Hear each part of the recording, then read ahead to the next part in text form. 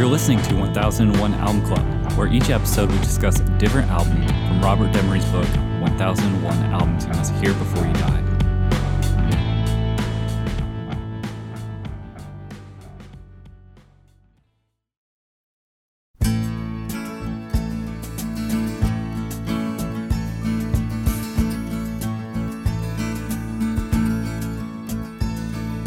Early one morning the sun was shining, I was laying in bed, wondering if she'd changed it all, if her hair was still red.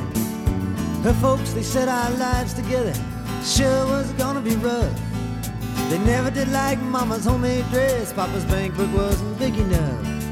And I was standing on the side of the road, rain falling on my shoes, heading out for the East Coast. Lord knows I paid some dues getting through, tangled up in blue. All right, for this episode, we'll be talking about Bob Dylan, Blood on the Tracks. On the line, I have Rob. Yes, sir. Ben. Hello. And John. Hey. Blood on the Tracks is the 15th studio album by American singer-songwriter Bob Dylan, released on January 20th, 1975 on Columbia Records. The producer was Bob Dylan, and the genre is folk rock. And I'm going to read from All Music Review, Stephen Thomas Erlewine. Following on the heels of an album where he repudiated his past with his greatest backing band, Blood on the Tracks finds Bob Dylan, in a way, retreating to the past, recording a largely quiet acoustic-based album, but this is hardly nostalgia. This is the sound of an artist returning to his strengths, what feels most familiar as he accepts a traumatic situation, namely the breakdown of his marriage. This is an album alternatingly bitter, sorrow, regretful, and peaceful. Easily the closest he has ever come to wearing his emotions on his sleeve. That's not to say that it's an explicitly confessional record, since many of the songs are riddles of allegories, yet the warmth of the music makes it feel that way. The original version of the album was even quieter. First takes of Idiot Wind and Tangled Up in Blue, available on Bootleg Series Volumes 1 through 3, are hushed and quiet. But Blood on the Tracks remains an intimate, revealing affair, since these harsher takes let his anger surface the way his sadness does elsewhere. As such, it's an affecting, unbearably poignant record, not because it's a glimpse into his soul, but because the songs are remarkably clear-eyed and sentimental, lovely and melodic at once. And in a way, it's best that he was backed with studio musicians here, since the professional, understanding backing lets the songs and emotions stand at the forefront. Dylan made albums more influential than this, but he never made one better. All right, what do we think of Blood on the Tracks by Bob Dylan? If I'm being honest with you, and I know that I should be, I like an angsty, divorcee Bob Dylan in my ears a whole lot. And I'm angry at him for denying exactly what he was going through and saying that this isn't autobiographical, because it absolutely fucking is, and he's a liar. Yeah, I mean, he was always... Thinking an allegory doesn't make it not autobiographical. Yeah. Yeah. But no, this is my favorite Bob Dylan thus far. I fucking love this record. It's nice to have Uncle Robert back. It feels like it's been a minute. I don't know if we've covered him since like the mid '60s, but It's good to have him back. And I knew Blood on the Tracks was supposed to be a good Dylan record, but I was never a big Dylan fan. So this was my first listen, and yeah, I like angsty, going through a divorce Dylan as well. Yeah, Ben, you and I both were kind of like dragging on. I would call it, because I'm a little drunk, lippiness of Bob Dylan's like earlier works, where it's like, I'm going to fit as many turns of phrase as humanly possible into a stanza, and he doesn't do that here. Like, no, but it's still as clever as he's ever been. It's just more concise, a little bit more biting, I think. The Idiot Wind is a fucking just brutal, savage song. I can't believe you remembered how to breathe. It's harsh, man. But but as we were talking about earlier, the the comparisons to the Neil Young Tonight's the Night lo-fi-ness, and this one's lo-fi-ness as well, like where he went through a couple iterations of bands, did jumped around to a couple of different studios and then had to do re-recordings to get this sound. But it doesn't sound like it's a hodgepodge. Like it sounds like a concise like thought, I guess, or at least like a vision.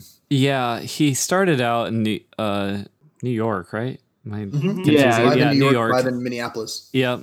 And he recorded the entire thing, and I think that, it was a bit more, he thought, I'll go back to my roots. I'll go back to acoustic. It's just going to be bare bones. Everything's going to be stripped down.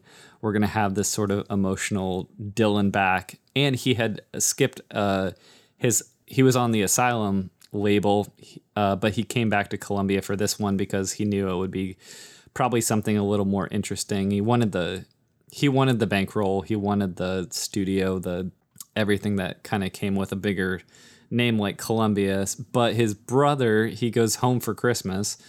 He hands out, he kind of plays the test pressing for his brother David, and then I think his brother kind of convinced him, it sounds real stark, but he was also in the Minneapolis music scene, so he could grab a couple of these session guys. So he got the session guys come in, and it kind of clicked there, which is awesome. That makes it so that he has this intimate side. At the same time, he has the electric, the other backing band side. It's not all one way. It's both ways. So I haven't heard the original New York City versions of the 5 tracks on this album that were re-recorded, but I know which tracks were re-recorded in Minneapolis, and I like the full band versions of the. I think, I can't speak from experience because, like I said, I haven't heard the other ones, but I definitely think it was a good decision to like Tangled Up in Blue, Idiot Wind, Lily Rosemary and the Jack of Hearts, specifically those 3 songs, just having a full band on a few numbers like that, on those kind of more tentpole songs on this record, I think that was good. It sounds great. I think it's a great choice. Yeah, 100%. Fellas, I don't mean to interrupt y'all, but we're listening to "You're a Big Girl" right now. Can you tell me what the fuck is happening in your right ear?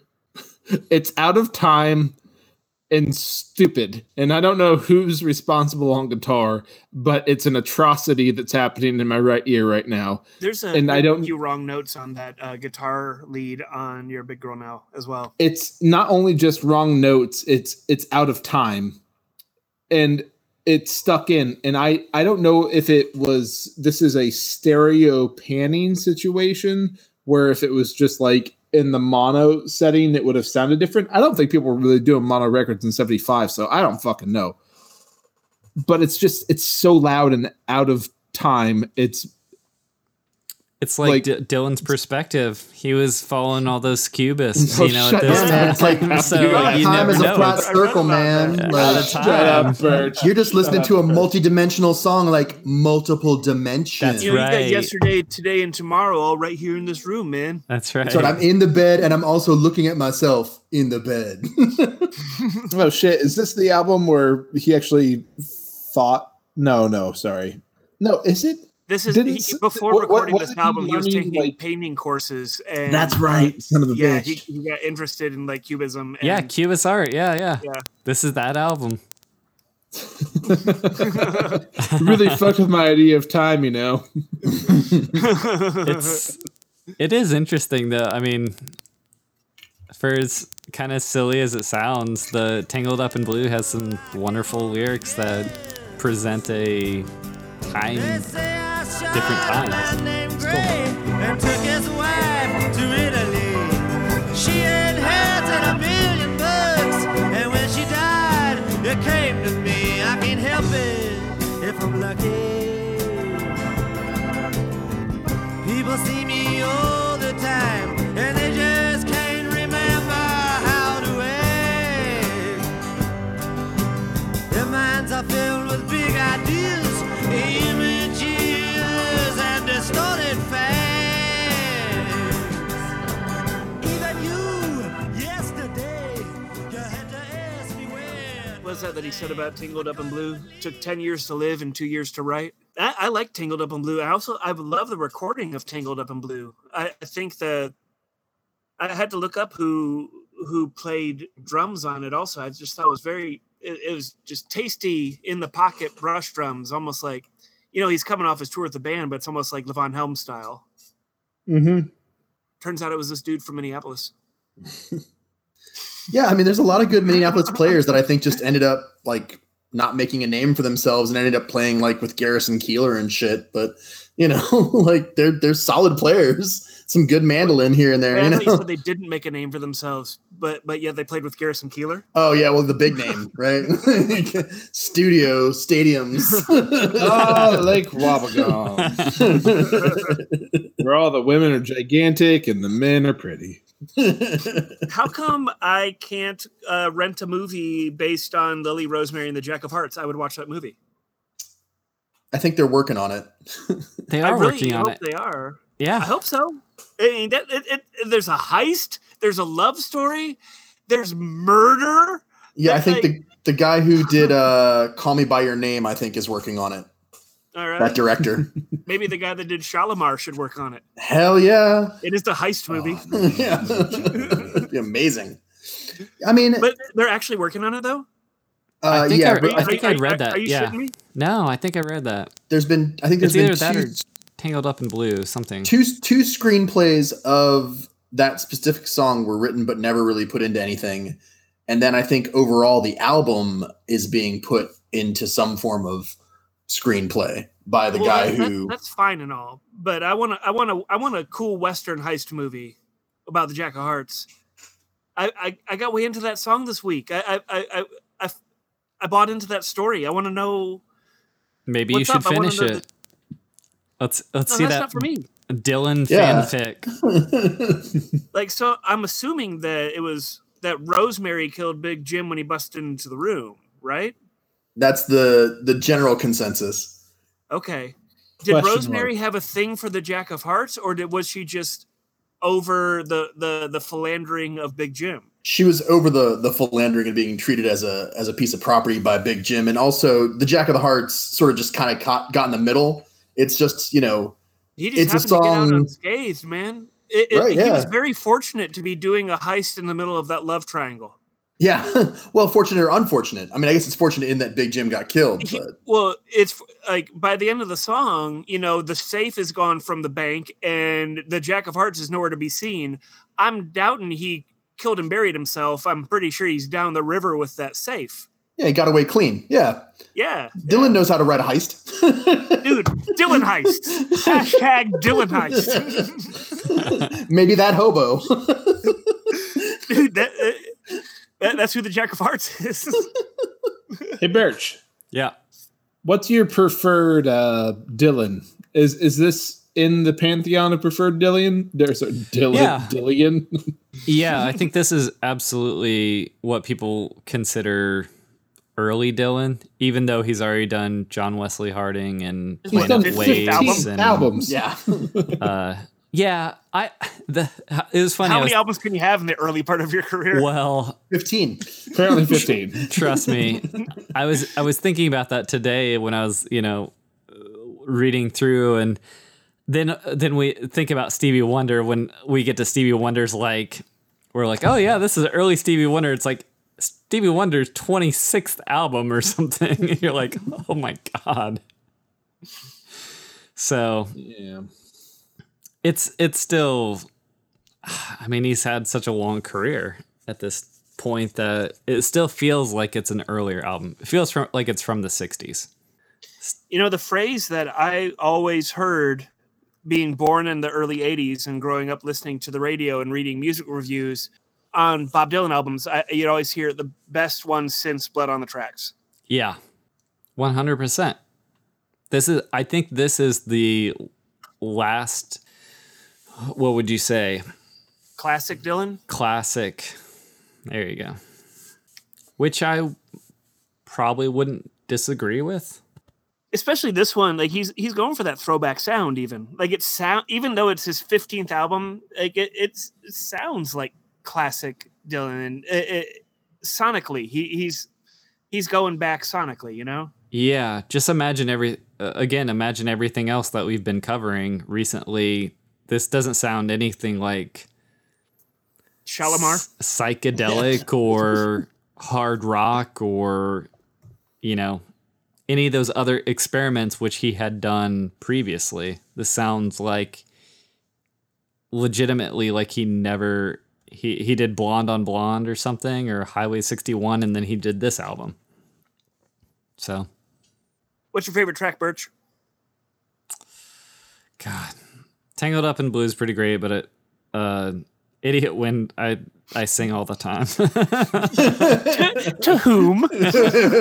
To myself, pretty much.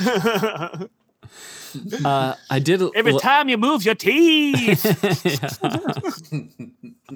I did read. I was reading about it, and I noted that of course David Crosby, Graham Nash, Stephen Stills are on the album. Just pulled up in the what did they drive? Oh, a Nissan Maxima. Yeah, they just jumped out and they're on the album again.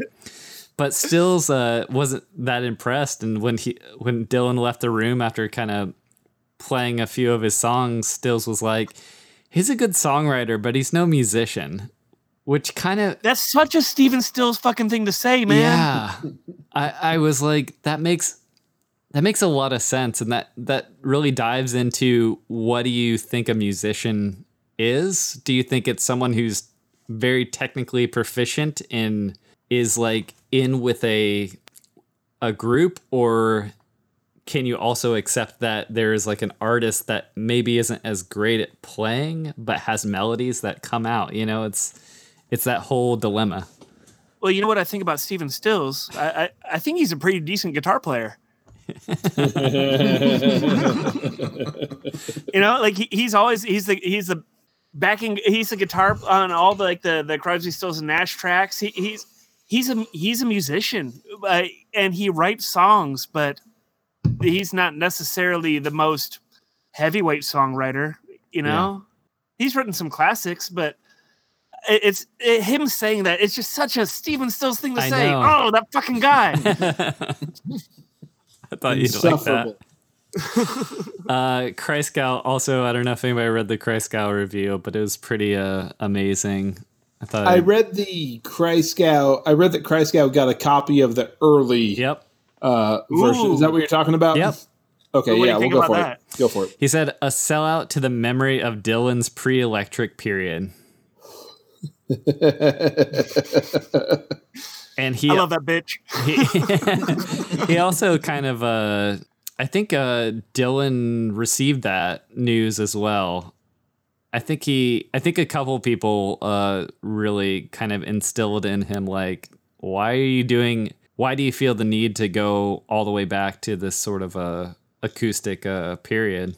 And I'm glad he at least took that those notes.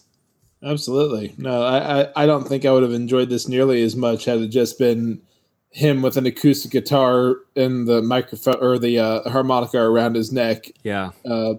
Stomping this shit out. Yeah. I still think Dylan going electric is like one of the best things that happened. It's true.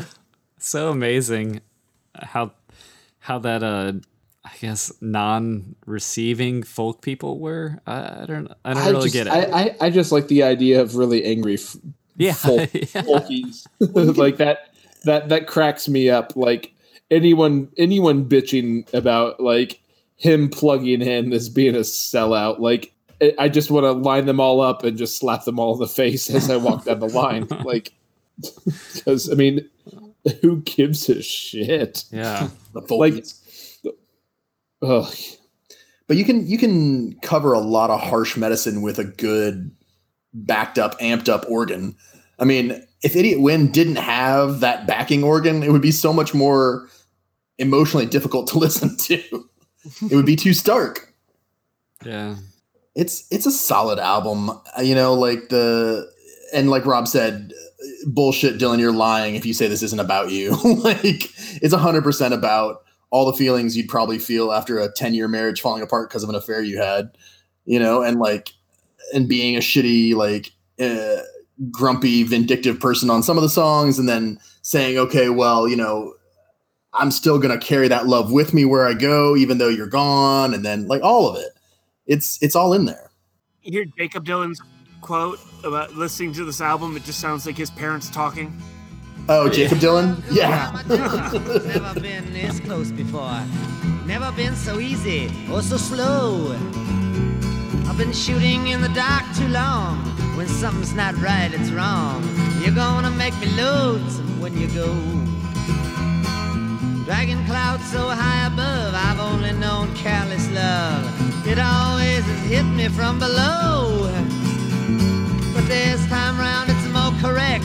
Right on target, so direct. You're gonna make me lonesome when you go. Purple clover, queen and lace, crimson hair across your face.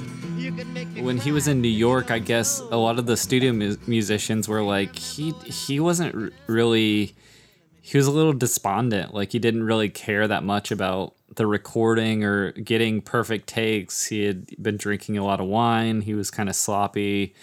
And I think it really did help him, going home for Christmas, having his brother sort of like work it out and sort of getting his head on straight to present like this album, to present, to create something that was not just a throwback, to be something a bit different than he had done before, be more interesting. Yeah. So, yeah. Mm-hmm. I'm glad that he took the advice of his brother and the reviews of his peers and the reviews of Christgau seriously, because this album could have been not nearly as interesting. So his brother, was that David Zimmerman? Yeah. Yep. So is he the dad from the Kids in the Hall sketch? Yes, that's Oh, correct. okay. He would be the dad. Or of the is Kids it in the Hall the sketch. state? Is it Kids in the Hall or the The state? state. Yeah, because you're Doug. Or I'm Doug and you're Dad. I'm Doug, your dad, David Zimmerman. David Zimmerman. So it's Doug Zimmerman. Yeah. We You mean cracked Uncle Robert? it. Yeah, like it'd be David's son, right? Yeah. I mean, Yeah. unless it's his, other brother? unless it's like his father's wife's brother. How many sibs did old Dilly have? That's a good question. Google old Dilly sibs. Don't Google old Dilly Sims. You won't like what you find. That's how your computer crashes. Yeah. A lot of these songs have gone on to just be classics covered numerous times. I mean, this Yeah, album absolutely. did quite well. Number one, baby. Yeah. And the reception, it was, I mean, it's like through the roof. Even on these classic albums, sometimes you'll look at the critical reception and there'll be, like one's like a 4.5 out of 5 or something like this. This one is all aces. Every single person gave this 5 stars, 5 out of 5, 10 out of 10, A+. So Christgau liked the revamped. Oh, yeah. He loved it. Yeah, Yeah, he called it the most mature and assured record. cool. So, yeah. Man, can you imagine growing up at a point in time where artists could make art and then they would be paid human dollars and given like the attention of the Billboard Top 100 where they would receive a number 1 for their hard work, but it would actually be art on the happened. I fucking can't. About it sometimes, and then I wake up and I just go to work. Motherfucker, there was actually a point in time where that happened. I know, right? Are you saying there's not artists anymore? I don't understand what you're trying to get at. Well, I'm saying that Uncle Robert put out a great record, and he received the accolades and laurels well deserved for putting out such a great record. And that at one point in time, the American populace was like, "Fuck yeah, cool!" And because they had something in their brain that was like, I'm going to grab onto it, and I'm going to listen to this, and it's going to mean something. Oh my goodness, there's poetry and art involved in this. And then it's just number 1. Like, a thing that deserved accolades became important. That's Like this was like, compare this to the Dictators from like, a few weeks back. This was simultaneous with that. And even though I would prefer to listen to the Dictators, like this thing that was getting all of the attention and the money from the humans and getting the airplay is not a bad thing. And you can't say that for, I don't know if you can say that for any other fucking period in time in like American like music. I don't think we can say that at all going forward. That's not true. Because it only gets worse. No, that's not true. Not in my opinion. All right. Well, allow me to drink more and yell more about it. Well, I think Robbie's bringing up a mathematical point that this is only double platinum, and Stained went 6 times platinum. And they were on the outside and looking in, right? It's been a while. Oh. But also, I mean, you've got math against you. There were many more persons on Earth between 1970 and now. I mean, there's like 7.5 billion people now, and in 1975 there were only 5 billion. So a bigger percentage of them would need to buy the record for it to go platinum. Exactly. Well, or overall sales, yeah. You people make me sick. How do you feel about this record? I fucking love it, Birch. I'm so happy to be like really into to get as much out of a Bob Dylan record as I thought I probably should have when he first popped up. Like this is the first one that like really resonated with me. The Nashville one I think I enjoyed, but not nearly as much as like what's happening on this one. Yeah, just needed a bad marriage. Yeah, I just needed someone's life to dissolve over a horrible decision he made in order for me to enjoy his work. I'm not a Dylan fan per se, but you can't front on his poetry and you can't front on this album. He made the right choices to punch up the songs to make them digestible, and they're really fun and really great to listen to overall. They don't put you in a particular place or time per se, but they give you a lot of emotions that almost every human's experienced, and that's kind of what you want. So I'm going to go positive. I like this record a lot. I've been wondering what Uncle Robert had been up to for the later part of the 60s and the earlier part of the 70s.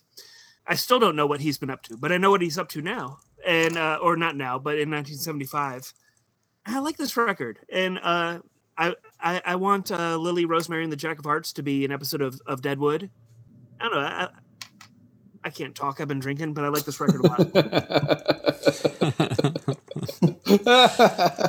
I like that you're getting on my level now, which you don't have to drive home. And it's good for ears and stuff. That's so good. Yeah, I was sorry for interrupting you, Birch. No problem. I was actually discussing with Sheila earlier, like, I don't know what's going to happen if every time past 2 weeks it's been consistent. Like everyone loves a record for the most part, and like I don't know what's going to happen to this podcast if there's not just like anger at a record being involved. If it just all ends up being like, oh yeah, this is great. Oh yeah, this is great. Oh yeah, this is great. Period of time for recorded music, mid-70s. It's true. I can assure you, I've looked ahead, and there's gonna definitely be a couple albums I'm not a fan of. Okay, I think good. we should be shocked when there's not something that we're completely over the moon with, though. I mean, even though this was a very good week, right? Yeah. I will say that we will get Time Out of Mind by Bob Dylan later, and Live 1966, apparently. Wait, what? Which Wait, is, we're going back in time for the live record? I guess so, because it was released later. I don't know about that. I don't. Cool. I guess we'll have to argue about that when we get to it. I'm on the positive. This is a great album. Just has really good writing, really good songs. The players are great. It feels comfortable. It feels like a standout Bob Dylan for sure. Some of the best writing I think he has done. I'm Everybody's glad drunk. we got. All Yeah, right. well, everybody. All right. Next time we'll be talking about Patti Smith, Horses. All right, Oh. thanks, y'all.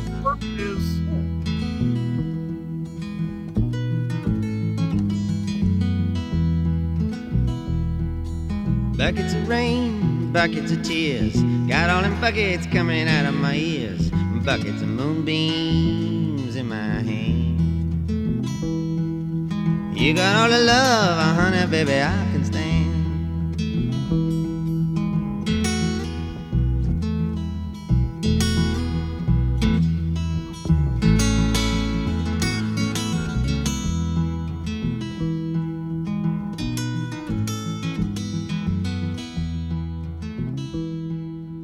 I've been meek and hard like an oak. I've seen pretty people disappear like